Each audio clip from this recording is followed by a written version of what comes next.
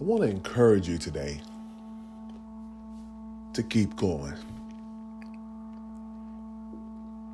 Now, guess what?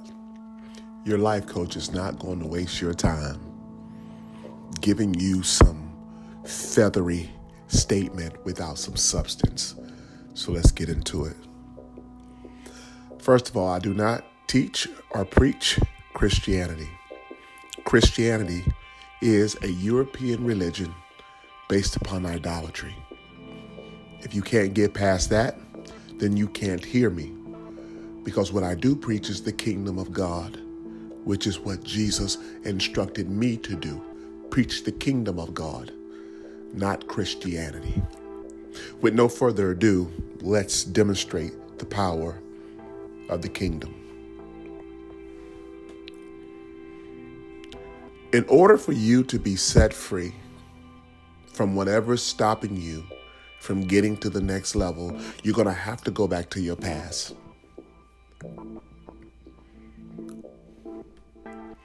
In your past, you've got to go and find, listen very carefully to me, because I'm doing this in less than 5 minutes. You've got to go find the most predominant or dominant voice that spoke into your life in your adolescence.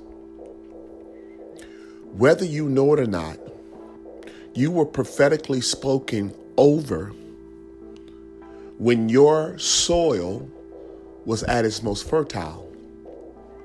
6, 7, 8, 9, 10 years old, there are things that have been said to you that were negative that you need to reverse. It could be the dominant voice, could be your own voice, where you just never felt worthy. Let me break it down to you on a practical level, because I know a lot of you are more into this world than the world beyond. So by the 3rd, 4th, 5th grade, your entire life has been settled as far as how far you're going to go in education. So much to the point that the U.S. government begins to predicate how many prisons that they need, because they know by the time you get into 3rd, 4th, 5th grade, if you don't know English, if you don't know how to read, and if you don't know math, there is a greater percentage of chance that you will end up in prison because your self-esteem has already been established.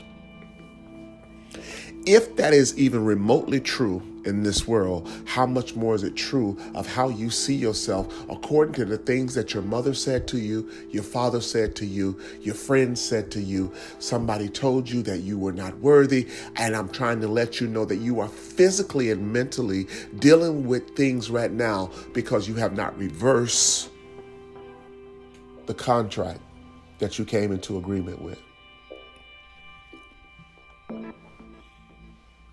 Maybe your mother told you that she hated you and that she should have never had you.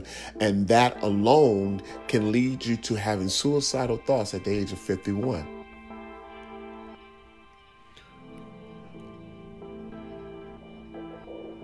Maybe you were in the house with your parents and you had an older sister that you looked up to. And she just hated you, and she did her best to try to ridicule you.